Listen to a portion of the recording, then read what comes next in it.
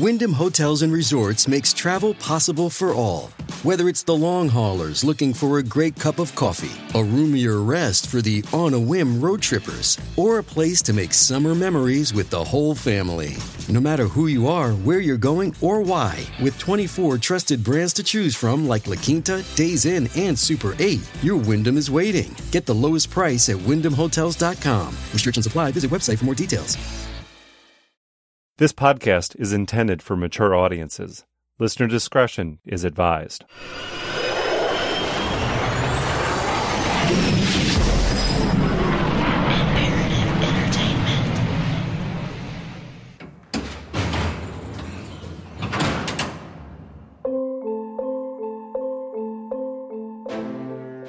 If you had anything to change, what would it be? I probably wouldn't be so outspoken. I probably would lead a little lower profile and not have a lot to say. But as far as the courts and the country, I have no bitterness. I mean, I still think it's the greatest court system and the greatest country in the world, but they still leave a lot to be desired. Time was finally up for Mike Thevis. By December 1974, he had exhausted all his appeals and was left with no other options. Thevis was headed to a federal prison for the next 8.5 years. Seated in a wheelchair with Joanne by his side, Thevis gave a last hurrah to reporters. And get some operations done at the government's expense and try to be a model prisoner. Get home to my wife and 5 kids as soon as I can. Maybe write some songs. Try to put my mind to work. What's the chances of you coming home for Christmas? I think the chances of my coming home for Christmas are just about nil. I don't think there's any chance. It's not worth money. If I have to buy my freedom, I could have probably done that a long time ago. How? Political friends and so forth. I never did do that. I don't see no reason to do it this day and age. Who are some of them? No comment. Instead of living the good life at Lionsgate with his wife and 5 children, Thevis's future as a business leader, husband, and father was now up in the air. Tony Thevis was only 8 years old at the time when his dad left for prison. He went in December 74. He got an 8.5-year sentence for interstate transportation of obscene material. And he used to tell us, and I remember this as clear as day, he said, once they get me in here and they've got me in here, they're not going to ever let me out. He always told me he was never afraid of prison, and he was never afraid of the government, and that what he was doing was not wrong. As daunting as the 8.5-year prison sentence sounded, Thevis was certain he would get out early and be back running things again outside the prison walls.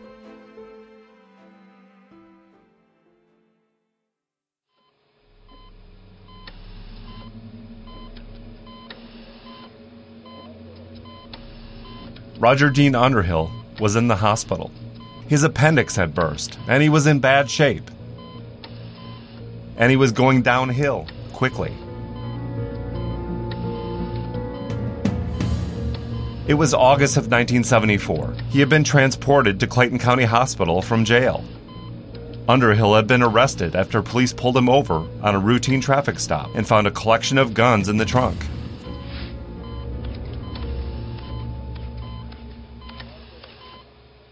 The next day, his appendix burst. A surprise guest paid him a visit at the hospital. FBI Special Agent Paul King.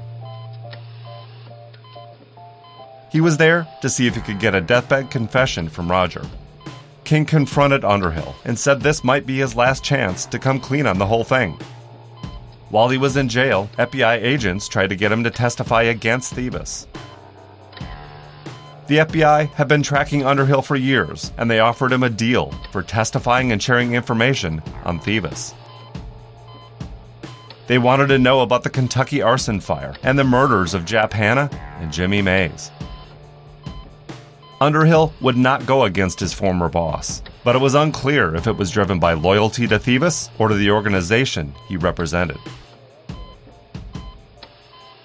Underhill's father was with Roger in the hospital room.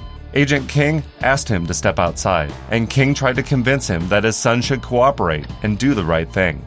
Roger wasn't having it, and he refused. He wasn't going to cooperate, and he wasn't going to die.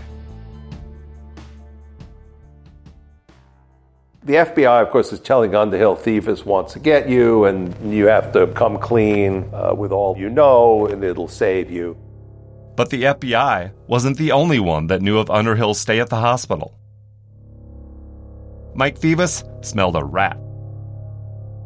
In the original Godfather movie, it was Michael Corleone that went to the hospital to check on his father. The guards looking after Vito had been sent home for the night. He was left with no protection, and Michael knew he had to move him out of harm's way.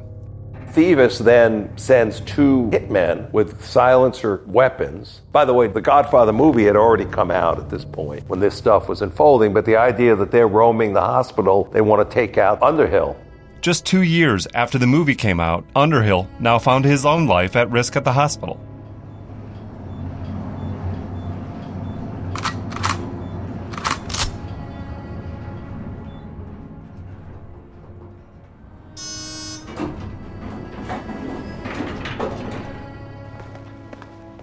Two men wandered the hallways of the hospital, looking for their man. They carried guns with silencers and wanted to have a word with Roger. The men walked right by Underhill's room. But in each of 3 visits, they had to abort their attempt. Underhill had protection. A U.S. Marshal sat outside his room. The men were afraid they would also have to kill him, so they aborted their hit.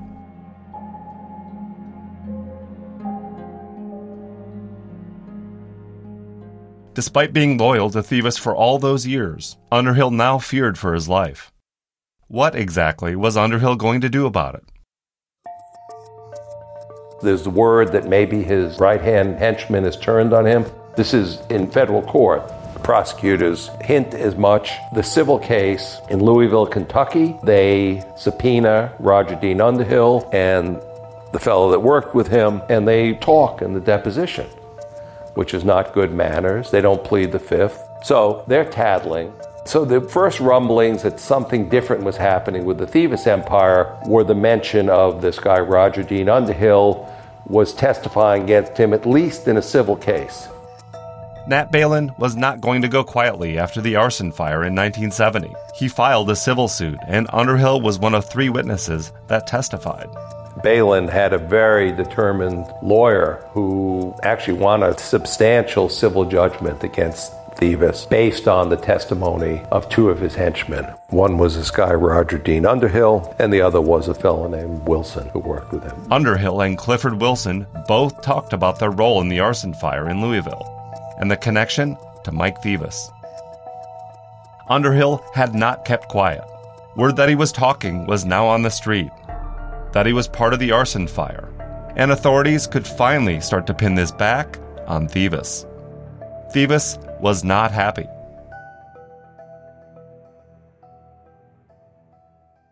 When Paul King showed up at the hospital that day to try and get a confession out of Underhill, it wasn't the first time Underhill had been approached by the FBI.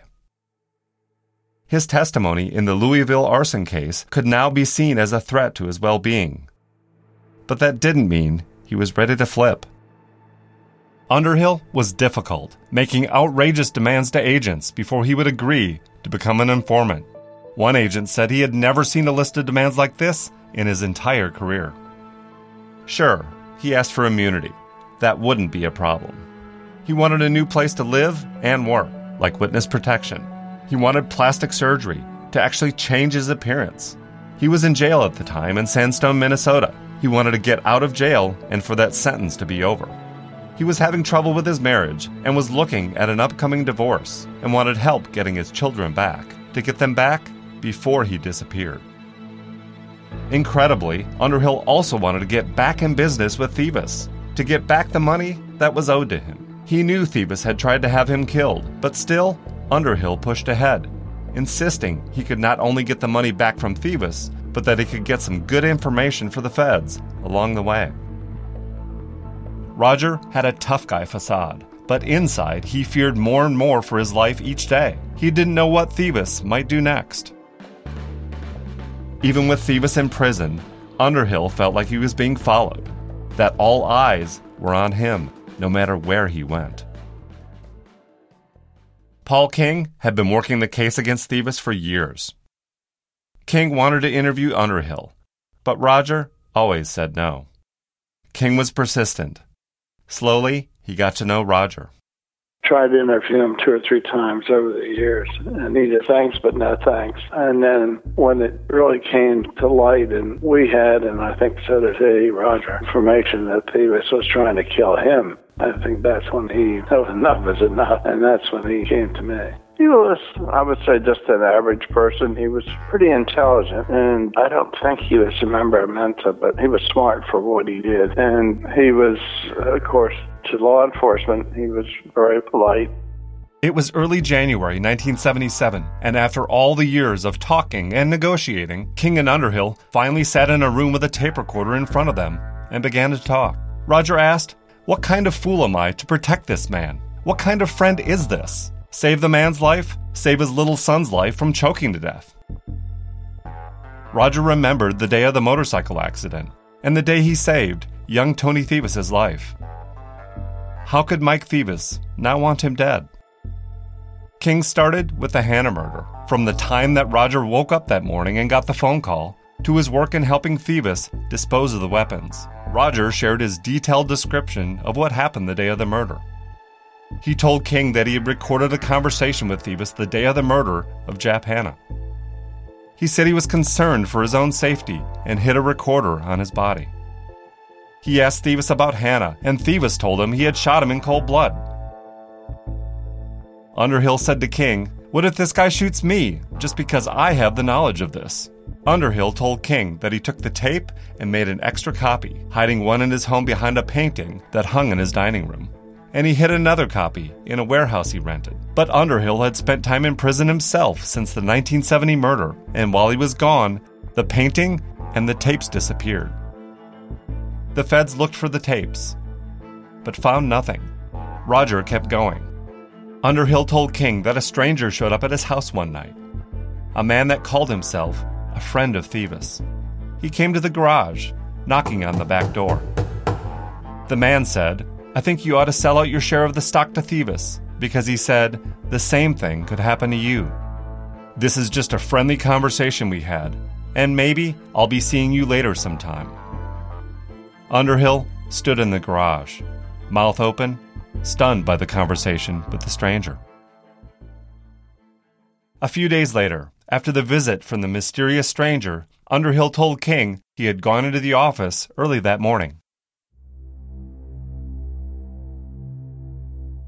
He was there before the secretary came in. He walked back by Thieves' office and was waiting outside.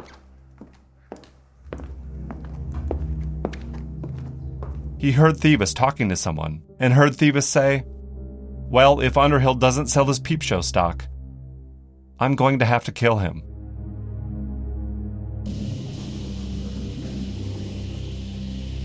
Underhill had heard about all the attempts on his life, but now he finally heard Thieves' death wish with his own ears.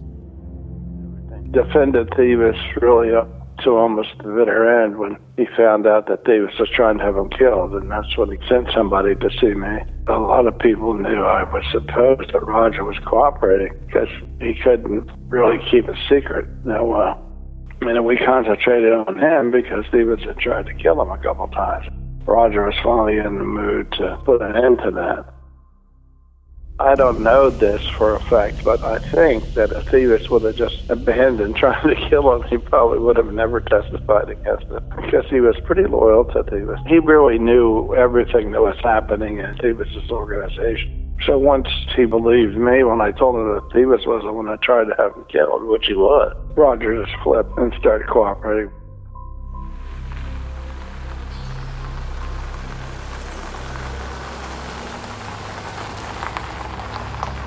King and Underhill drove together to the banks of the Chattahoochee River. It was cold, and there was snow on the ground that day. King took a photo of Underhill on the riverbank. He had a wig on and sunglasses. Underhill motioned toward the river, pointing to the spot where he said he had dropped the gun, the screwdrivers, and the Mexican coins on the night of the Hannah murder 7 years earlier. The water was cold, and the current was strong. Agents wore wetsuits, and one diver held onto a rope while he made the dive down to the bottom of the river. They recovered a pan lodged between two large boulders. The pan had a large glob of metal still in it, and Mexican coins, screwdriver parts, and car keys.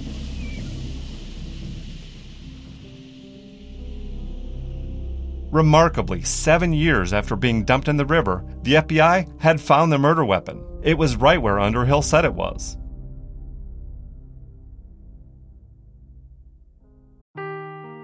Seeking the truth never gets old. Introducing June's Journey, the free-to-play mobile game that will immerse you in a thrilling murder mystery. Join June Parker as she uncovers hidden objects and clues to solve her sister's death in a beautifully illustrated world set in the Roaring '20s. With new chapters added every week, the excitement never ends. Download June's Journey now on your Android or iOS device, or play on PC through Facebook Games.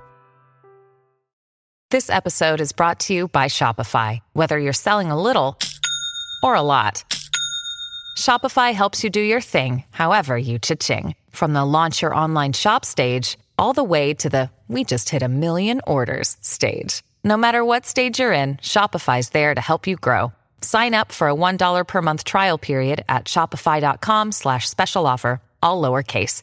That's shopify.com/special offer. Thieves had bragged about his operation and his success, often angering his competition.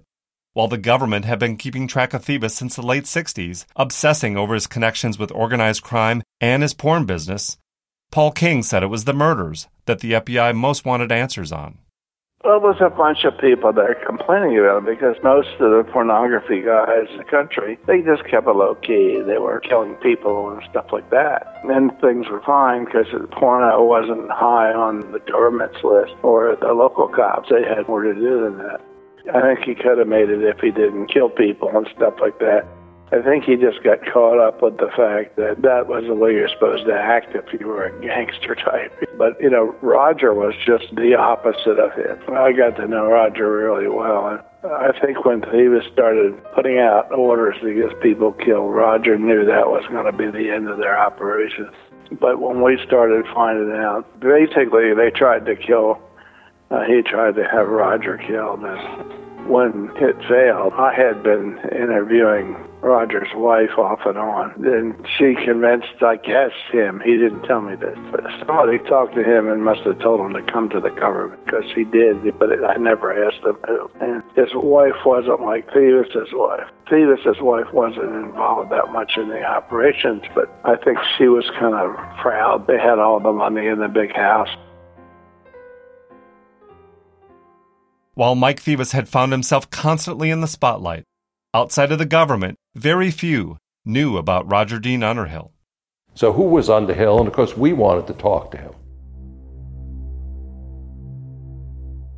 And what we did was we went through records. He had a couple of companies himself. He owned some land on the Chattahoochee River. And part of, I think, the tax bill was going to his parents in Arizona. And what we did is we were able to locate his parents.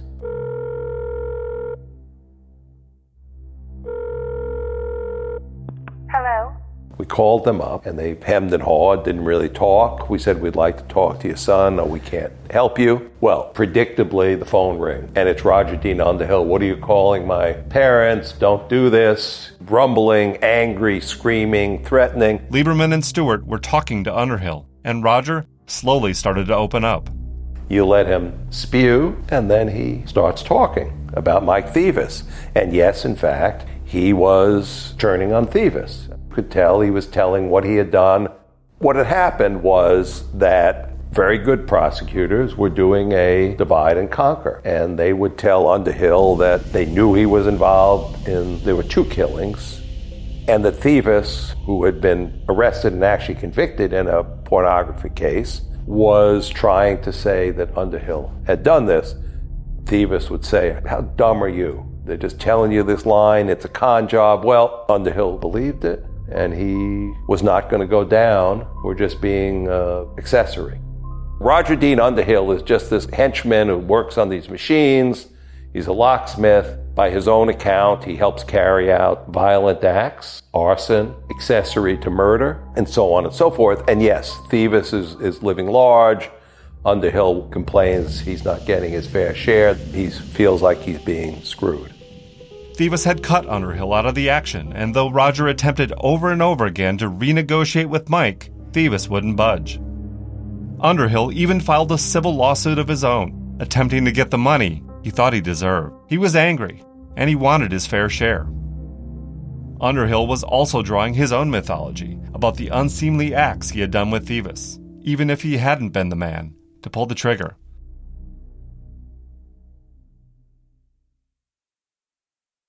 How does Roger Dean Underhill describe his own role in helping with this body, dispose of it? The important line for him in his own account is, I never touched the body. Don't tell anyone that I touched the body, because that absolves you. Your boss, by his own account, kills someone, you help dispose of the body in the trunk of a car. I didn't touch it. So that is an important distinction. This is the way the mind works.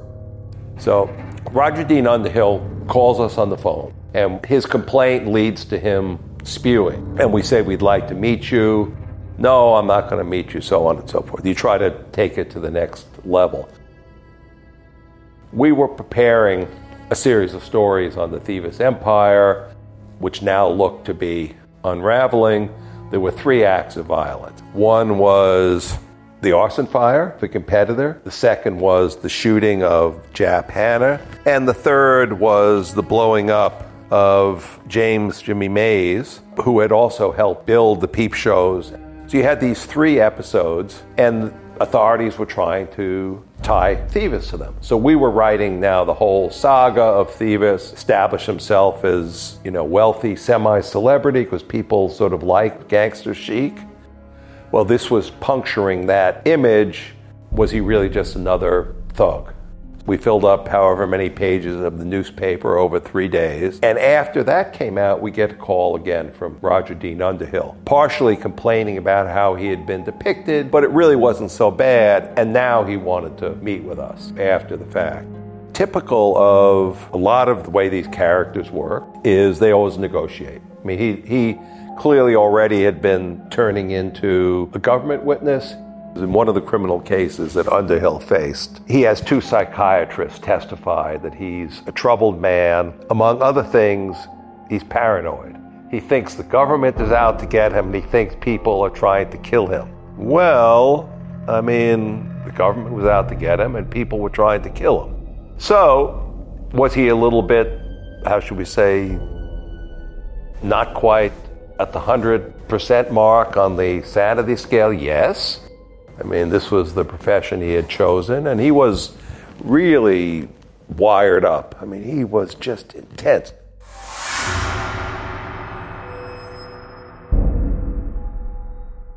Afford Anything talks about how to avoid common pitfalls, how to refine your mental models, and how to think about how to think. Paula, while certainly you can mess up on $1 million a year, it is far less likely than it is on $30,000 a year. Right. I would meet wonderful people that were struggling with a budget that was super tight. It was 100%. You need to make more money. Make smarter choices and build a better life. Afford Anything, wherever you listen. Remember Big Bill Scarborough, the man who worked with Jimmy Mays? The man that was there the night that Mays was blown up in his van? Big Bill said Underhill's personality was always changing. It was fair one day and cloudy the next. One day he was sitting loading cartridges at Vendivision, and Roger came up to him with something in his hand. It was the size of a pen. Bill asked what it was. Roger replied, "I won't tell you, but I will show you." Bill said Underhill shot him with tear gas. Bill was in pain and had to take the rest of the afternoon off. He was like a kaleidoscope, said Big Bill. Each way you turn him, you see a different Roger. You turn him a different way, you see a different Roger.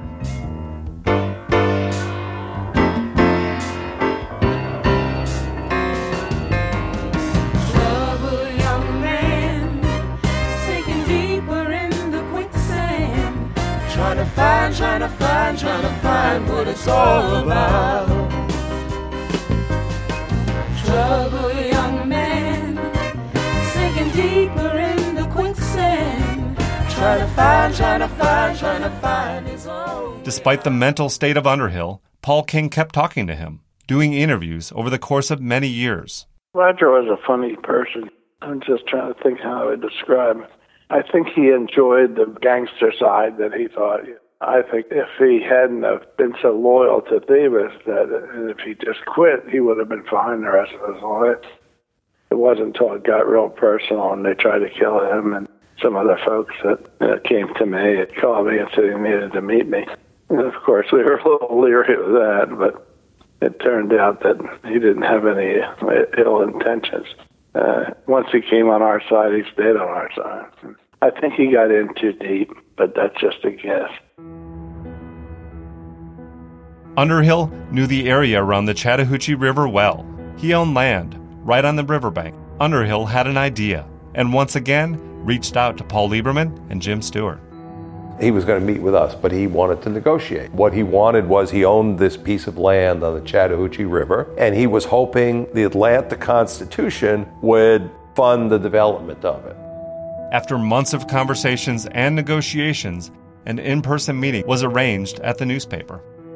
Well, he was wired up. They had a flowered shirt, bold on top, and he just was tight. So he wants to meet, and he wants us to fund development of his land on the Chattahoochee River. Absolutely absurd. We did tell him we're not going to do that. We can't. But we actually brought an attorney to our first meeting with him. Now, you don't lie to a news source. And this was so preposterous that we were going to go in business with a guy who, by his own account, had helped dispose of the body. This was Never Never Land absurdity. Guy coming where in his mind he thinks a newspaper is going to go in business with him, funding $250,000 to develop this property. Then that was, folks, a lot of money. Not like it would be the equivalent probably of $1.5 million, $2 million today. Underhill wasn't just there to talk about Thebus, though. He wanted to present a new business deal to the newspaper. He wanted a loan for $250,000. Some of this would be for his living expenses, and some of it would be to develop the 14-acre property. Give us credit. We didn't say, maybe we will if you do X, Y. We said, no, we're not going to do that. What we did do is say, we'll find some people we know people in the real estate business, and we'll hook you up with them. Now, the land, as far as we knew, maybe was not even in his name. It was laundered because he had a lot of legal troubles over the years. So it was probably a pipe dream. When you meet with people like that, their lives, are in danger. We promised we're going to talk to some real estate people and get them to meet with him, and now tell us what you can. And he did. So he went on with many more stories, including this amazing tale of taking a shard of bone and wanting to make a paperweight out of it in lucite, the Thebus. He described, I think once again in more detail, helping dispose Jap Hanna's body, blowing up the other fellow. And he also talked about his own life, again, in a sympathetic way as a self-made man, and now he was going to take the fall for someone else. Underhill was talking to Lieberman and Stewart and to the FBI. But there was one move that Underhill still wanted to make, and it was going to be done in secret. In June 1977, Roger Underhill took a flight to Springfield, Missouri.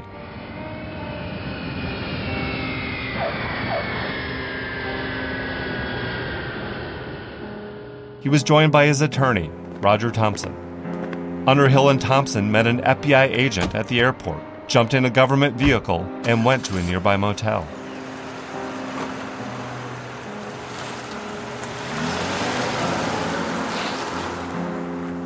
More agents were at the motel, and they fitted Underhill with a new pair of black dress shoes. The shoes had a transmitter in the heel with a tiny hole that could activate the transmitter with just a paperclip.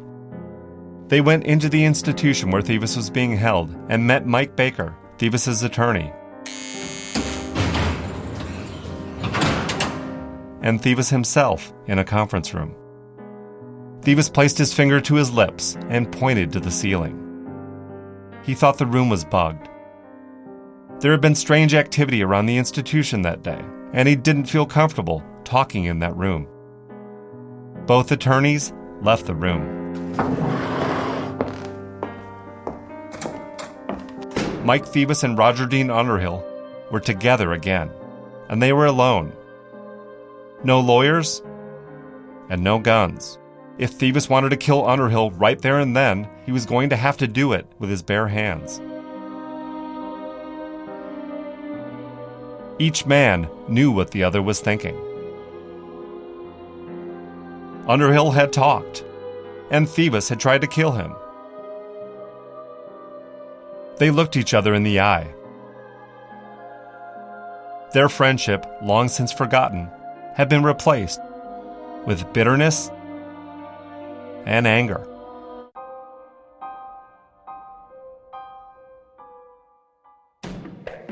Gangster House is created, written, and hosted by me, Jason Hoke, and is a production of Imperative Entertainment. Shane Freeman is lead engineer, with additional editing and production support by myself, Jasmine Cross, and Stephen Warner, with audio mixing provided by Resonate Recordings. Recording sessions at Tree Sound Studios, Atlanta. Claire Martin and Elizabeth Egan are story editors. Cover art and design by Trevor Eiler. Archival footage licensed courtesy of Braun Media Archives, University of Georgia, and WSB-TV in Atlanta, Georgia. Original music score by Brandon Bush.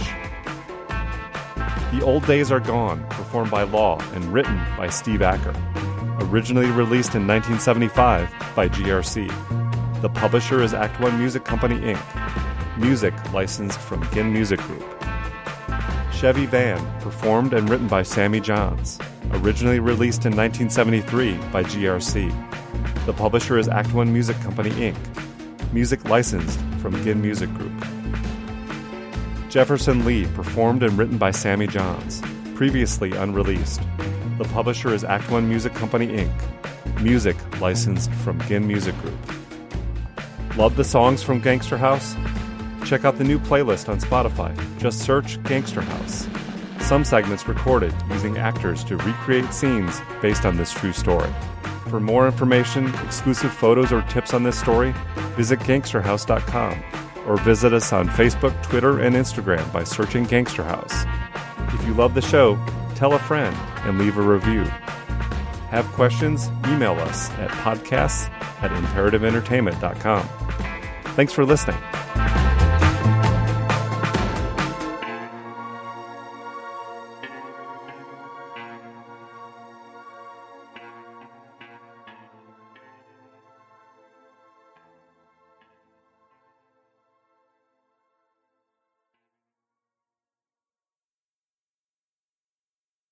The Bigger Pockets portfolio of podcasts are worthy of your investment. We're having a real conversation as real estate investors. New episodes available every day. It's important to buy where it makes money and not necessarily where you want to travel to. Bigger Pockets, On the Market, Rookie Real Estate, or Money Podcast. The purpose of flipping is to create more cash so then you can reinvest into other types of properties. The Bigger Pockets Podcast on YouTube or wherever you listen.